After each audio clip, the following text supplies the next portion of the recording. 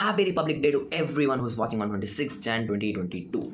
Welcome to the podcast, guys. And this time we have Harshal Karia sir. Harshal Karia sir is one of the best guys I ever met, and you cannot miss this podcast ever. You need to give your time, just pack your time and just listen to this podcast. This is one of the best podcasts even I heard. This is like my personal favorite podcast. You must hear it. He is the founder of Shabang Industry. And this podcast is divided into two parts. The second part will be coming after 10 days, but this part is for someone who is in their teenage, in their 20s, figuring out their life, who wants to know how did he build Shabang. Before Shabang, how did he figure out that he wants to build Shabang and everything. Second part is all about entrepreneurship and his personal life. You must check this out episode. It's just of 25 to 30 minutes, but that will definitely change your life and will add value to your life. Make sure you watch it whole. Thank you. So hello guys, welcome to Thoughts of Gen Z, and here we're with another episode with one of my favorite guys, and this episode you should not miss out, okay? He's Harshal Karia sir. Thank you so much for coming. He's someone who has built 200 crore brand by single own. He has the pure entrepreneur with amazing ideologies. I'm his big fan, and you must listen to this podcast, guys. Welcome to the podcast. Thank you. Thanks, Jamil. Thanks for having me. And thanks for coming to Bombay all the way to see me. Oh man, it's pleasure to meet you himself. Yeah. So my first question to you is like, how did your journey begin? And I want to know since when you were 12, when you were 15, when you were 16, and when you were 18. Because that story of... Yeah, so actually 12 is amazing. Good point that you raised at 12. You know, I know that you're a black belt karateka. Yeah. So at 12, I got my black belt. Okay, so like it's kind of like similar to how you're doing stuff. So when I got the black belt, I was like, damn, I can do some shit. Because till then I was like, you know, this weak guy, bullied a little bit, no stamina, not able to do my, Even my story is the same. I was like weak guy, not bullied every time in school, so I started guy. Yeah. And then like, then you kind of, you figure out that you have it in you. So you just do it. And, for the black belt, like my black belt exam, I needed to run, morning we started, you have to run 10 kilometers, then you do conditioning, then you do your kata, then you do your kumite, then you do your... It takes minimum 7 hours a day. Exactly. No, like the exam is an 8-hour exam, right? Yeah. So to ace the 8-hour exam, you need to do good preparation. 9 hours practice every goddamn day. I didn't do every goddamn day. It was like weekends that I did it on, because otherwise you're in school, etc. Yeah. So maybe like Wednesday and Saturday, Sunday was my practice for karate. But like just getting that, it did something to me. Like it gave me the confidence and gave me the energy that there's stuff in you. That was important. So like that was a...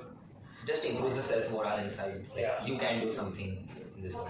Yeah. So what was the mindset when you were 16? Like this entrepreneurship was in your head when you were 16? No, not really. I was in the first batch in this city, in Bombay city, of amazing school that Reliance had built called Dhirubhai Ambani School. Yeah. So I got into that school by, it was a large entrance exam. You know, I've seen many comments on Ranveer's podcast where people have said, oh, ye log to yahan pe ye school mein gaye, this, that. We had a very competitive entrance exam. So the competitive entrance exam that we had, I think there were 5,000-6,000 people who had come to sit for the entrance exam. From that, few got selected. So it was a great feeling.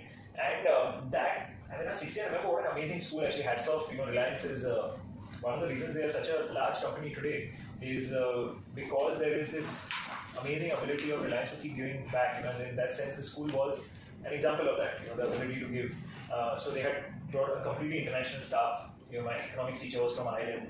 My business management teacher was from UK, math teacher was from UK, my main tutor was from Sri Lanka, we had English teacher from Australia, we had a chemistry teacher from Australia, biology teacher from New Zealand. That's amazing. So like a crazy, and like it's like, then I studied in Bombay after 12th standard, but like that 2 years, 11, 12 gave me the feeling like I've gone to another country to study, and I'm getting so many different global perspectives. And I'm also still sitting in my home, still staying with, in my home city. So I learned so much about fundamentals, in business management. I understood about how P&L works. I understood, okay, what's the balance sheet. I understood that in pricing, you can do cost plus pricing, or you can do margin-based pricing, or you can do revenue, you can do backward. In a practical way or only a theoretical way? So the professor was so good that it was theoretical, but he was explaining all the concepts practically. And then economics, you're learning demand supply in a very practical way. You're learning externalities in a very practical way. You're learning, a little bit basics of econometrics in a very practical way. So you're actually utilizing some of these theoretical concepts in the way you can apply it into your life. So that's when, I think that's the theme in stories, and that's why I think this digital medium also works for people like us, because when you talk, the story forms in your head. Yeah. That's how a lot of the thinking is. So So it was like that. I was learning and I was forming stories in my head. And I was being exposed to literature which I had not been exposed to, Russian literature like Alexander Pushkin. And I have actually heard somewhere like in the OM Money School you need to read few amount of books in a year or else you won't be allowed. Yeah. We were given a whole reading list to read before you came. So amazing book like Brave New World. Huxley's no, the Brave New World is written in the 30s, talking about the future. So that was the author was Huxley, and then there was Zen and the Art of Motorcycle Maintenance, another amazing book about philosophy on life. So how many books you were supposed to read in a year? About I think about 25, give or take. Oh my goodness! Yeah. Along with studies, so like what an amount of knowledge you were adding as an No, I mean more than knowledge being added, it's just teaching you to learn. Yeah. So I think forever a student. Yeah, that's the best skill that you can have, which is the ability to learn. Is the best skill that you can have. And my most prized possession is also I got in the school at the end of the 12th standard. I got a small award. It was called the Lifetime Learner Award. So it's still my most prized possession because it's an indication that you have the ability to constantly keep learning, and that's how you can grow in life, by just keeping on learning. So that's what excites me about coming to work also every day. Yeah. So at what age did you figure out that entrepreneurship is something meant for you? After I was, I think it has to have been in my first year of junior college. First year of degree college. Alright. So when you are 11th probably, standard right now. Yeah. So 2 years after this.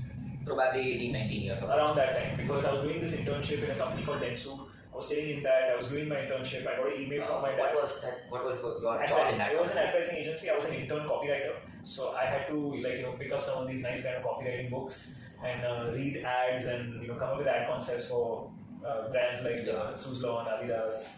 Those kind of companies. I had some great mentors.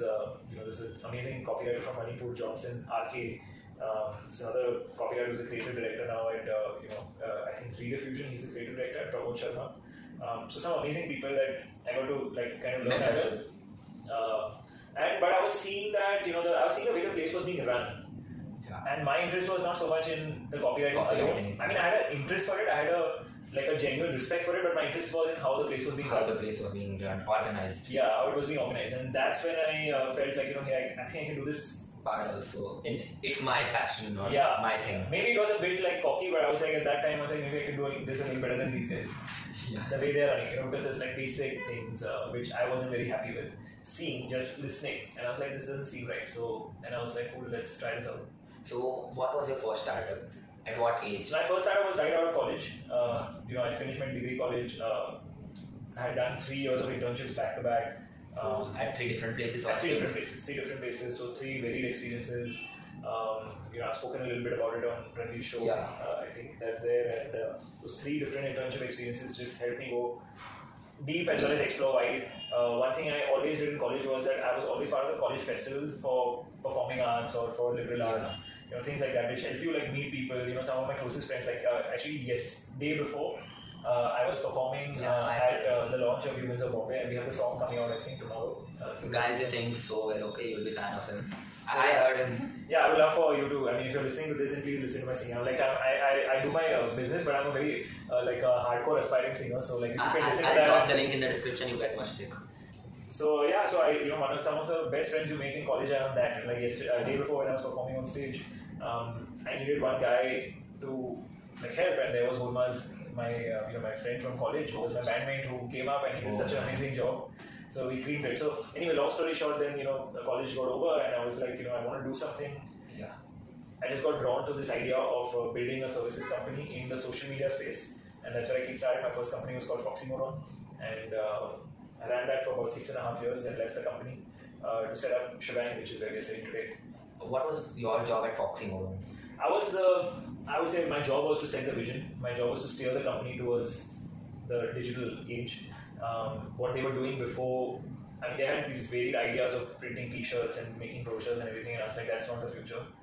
Future is digital. That was my pitch. I steered the company towards a service which was heavily focused on digital and social. And we built the first, one of the hottest brands in social media marketing in India. We scaled it up to about a team of 250 before I left. At that time? Which year was that? This was about 2014. Alright. Yeah, so I left in 2014, and it's been since then that I've been running Shebang. So Shebang, we have a team of about, give or take, about 700 750 odd people across 3 cities. We go international next year. We open our offices in London next year. And yeah, there's like lots of growth happening, fun stuff happening. So very excited. I genuinely wanted to ask this question since the day I heard your podcast with Ranveer. In 2014, how did you figure out that social media is the future? Like, how did no one at the actually it wasn't social? It wasn't in 2014. Social media was already there. It was already ruling the roost. So in 2014, what I said is that's why we call ourselves Shebang, because we bring together the whole shebang. Which is, what does it mean? Shebang means completeness, wholeness. The whole shebang, that's how you say it. So shebang means wholeness. So we try to bring in, not we try to, we're doing it now very well, I think in a lot of places. We're bringing in integration, completeness into the work that we do for clients' businesses. We are a services company in the doing creative technology work. So we do creative technology services and we do the whole spectrum, whether it's branding, whether it's social, whether it's film production, whether it's research, whether it's IT, whether it's data analytics, cyber. So we do a lot of everything on the whole shebang. We bring that to companies. Every goddamn thing is done here. So. Yeah, everything. And growing. So that's, our vision is to be, we've got the Infosys and the TCSs of the world, which are in the IT space. We don't have a creative technology company, which is an India to the world technology company all over the world, which is a powerful Indian brand. And that's what we are building right now. One thing that just kicked me out about you is like, every goddamn person like will be bringing foreign brands to India, but you have always from the very first day you are like, we'll be sending this brand to the world. Yeah, but we'll also bring foreign talent.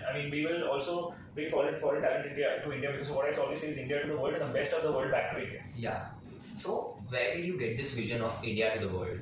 I think it just, we were doing a workshop with the team one day, and I had to put together saying that, okay, this is now where do we steer this company? And always, the thing about a vision is that it has to be bigger than yourself.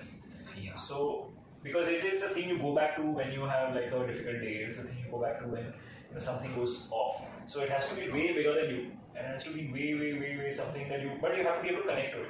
Yeah. So I just instantly connected to it, and there was this workshop the next morning. I had to give a presentation to the team. So it was a 2-day workshop. One day I did some introspection work, and the next morning I had to give a presentation to the team. And I was so inspired that night with the work that we did, because I was in the midst of the energy of the team, and we were talking about where we were going to take this company, and I was so inspired by that. And my coach, who they call in your life, if you're lucky, you have some gurus around you. Yeah. Right. So this coach was what they call your Pad Pradarshan Guru. Yeah. Somebody who drives you on the path. So that correct path and guides you first. Yeah. Someone like Chanakya to Chandragupta. Something like that. Yeah. So that was my coach, Saloni Suri. She was the one who in that workshop I got inspired after the end of the first day, and I put that down on those slides, and it stuck with me since then. It was about 4 years back.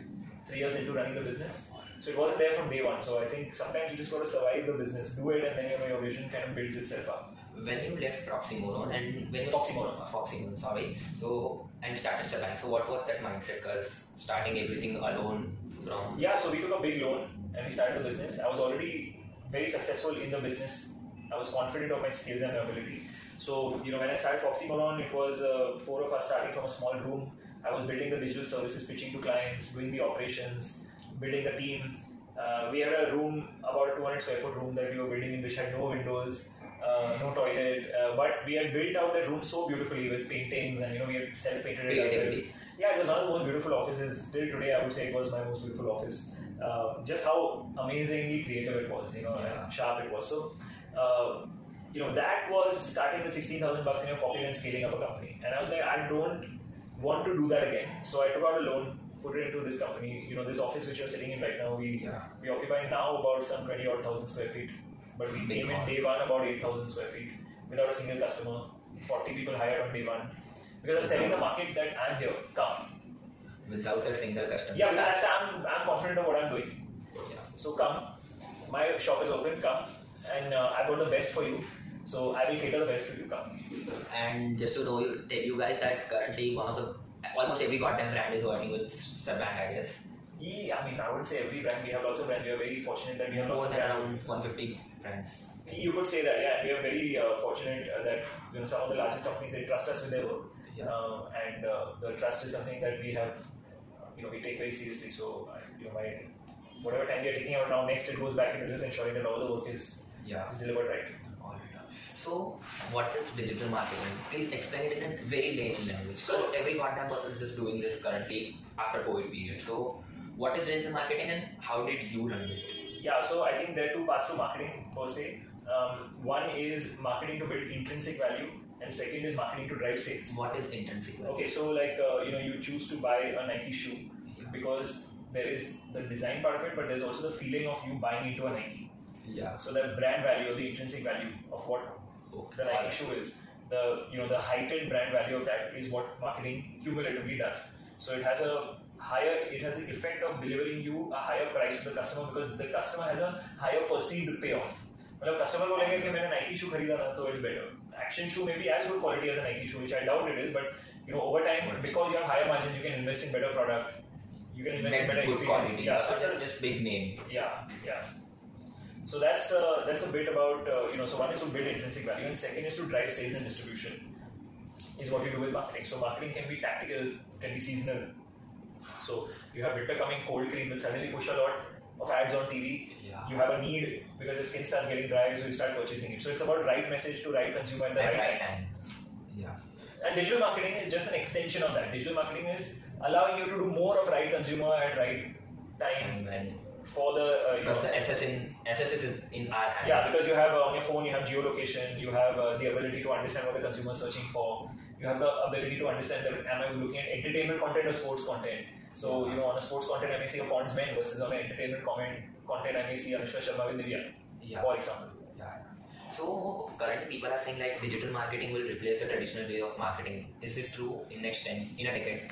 I mean, see, they've been saying that for a long time. I think billboards will still exist. I think television today is still the largest community. At this point in time, television is the largest media channel for brands. Yeah. So most brands put money on television. Also, the reality is that on television, historically, brands have put money on television, they have grown. Yeah. So it has the tried and tested method. So results have been given consistently. Results have been being given consistently.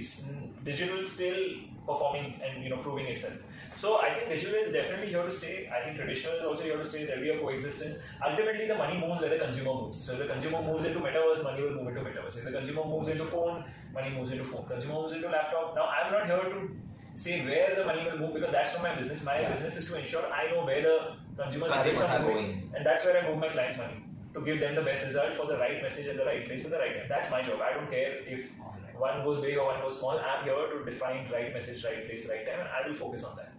So your every goddamn work is with data, I think so. Okay. So could you please elaborate the phrase data? Why you say every goddamn all the time? Just to specify it or give it more hype. Yeah. Give it more weight. Yeah. You can switch it around a few. Instead of every goddamn, you could do a few other phrases also. I'll try. Great. So data is like a lot of work is with data. A lot of work is with drawing inferences using data. So like how they collect our data? Are these things interconnected on whatever we are using and helping you guys in digital marketing? Yeah, I mean to a large extent, right? Like because, for example, I could layer a first-party data of users who use the Nykaa app. Yeah. So I'll run my ads to a cohort of users who have installed the Nykaa app. If I'm marketing a beauty product, so I am able to buy this third-party. I mean, I'm able to buy this not the first-party, but the third-party data. I'm able to buy third-party data from exchanges. I'm able to understand that okay, when I have a first-party data also, when I come onto your website, how many minutes I'm spending. Which section I went on, which section I spend more time on, which section I spend less time on. Basis that I could trigger a marketing automation. That if I spend more time on, for example, let's talk about a category like chocolates. And if I spend more time on the healthy chocolate section, then tomorrow you'll be showing me that thing again. Yeah, more of that will be remarketed to you. My emailers could, kind of be programmed to deliver that flow. Yeah. Like all healthy chocolate or healthy chocolate based recipes. So it's like playing to my interest. Alright. So you were just started this channel with 0 customers and currently it has net worth of 200 crores. So what are net worth could be, I mean it's this thing, net worth could be way more, but we just focus on revenue, we focus on the number of people we hire, we are focused on the vision. Right now we are not in any space to sell our company, so net worth doesn't matter to us. So what are your future visions with Shravan? So like I said, we are opening, we are expanding our business portfolio. So we have a just open research business. We're taking on a lot of the established research players with the research business. We have a business going on in data analytics. So for the banking and financial sector, for credit risk detection, fraud detection, we have a joint venture there with a Swedish consulting company called Q Group. So we call it Shebang Q. That's the second kind of wing that we opened up. We have a very successful production business. We make ad films. If you just recently see a new Castrol ad with Tiger Shroff, him doing flips and turns. So that television level quality work we're doing. We just finished shooting a short film which is won at the Prague Film Festival and at Moscow Film Festival. So that's a lovely short film that we have put out. We are in, we've done some amazing work with Ritesh and Janelia Deshmukh for launch of the Imagine Meats product, plant-based meat product. All the packaging logo is done by us, the brand identity is done by us. Now we're making some ad films for them. We're also helping them with sales and distribution increase, on-ground sales distribution increase. So we're working with them on that capacity. We opened Delhi this year. We're already at about 100 people there. We're opening in London 2022. After London, we go to Amsterdam. Then we have our expansion plan kind of sorted out. We're just in the midst of a lot, man. There's a product in the works which we're building inside of Shebang. So there's the Shebang Academy which has kicked off really well on our training programs. Clocking good revenues there, teaching people good stuff. So it's an exciting time in Shebang. So I personally am very excited to ask the question. What is Level.in?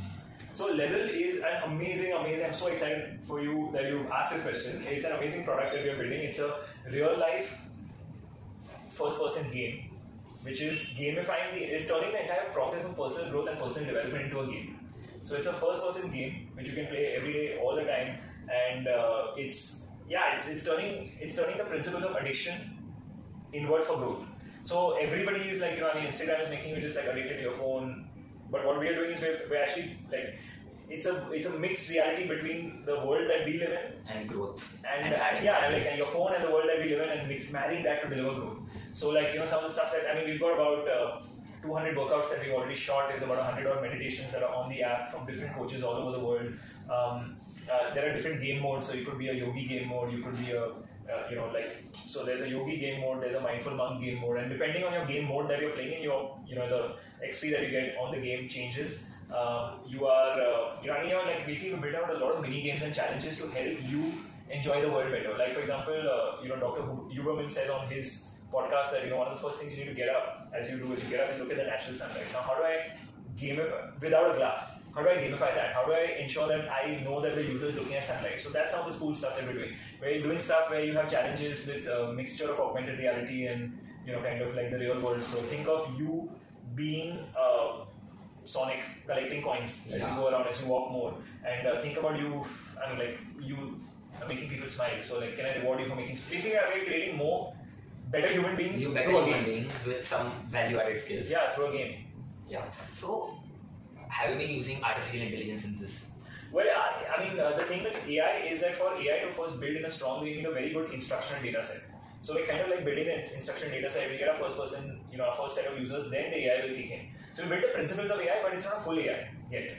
Alright. So according to you, do you think that AI will replace humans in near future? I think I'm on the side of AI augments humans, not replaces humans. So you are a scholar of Gita. Right, so in chapter 2 they are talking about this idea of the Swadharma. Right, so if you're talking about Swadharma, now Swadharma is all your different dharmas that are there, but it's superseding on that, right? So this is a superset and it kind of draws from that. So that idea of being more complete as a human being and being able to absorb to the best of your, you understand your Atmagyan and then therefore are able to, translate it into your Swadharma and therefore and after that you could reach Paramatma. So I don't know if a machine has that ability. So I think human beings will elevate themselves higher through this AI. Yeah. And that is where I think product like Level also is sitting in, because we are basically wanting to raise the level of humanity. So this was all the startup question, but now. Hello guys, so as you have heard the first part of the podcast, and I know it's damn amazing and it must have added value to your life. So stay tuned for the second episode of this podcast. It will be released after 10 days, so save your date to your calendar. Tab tak, take care.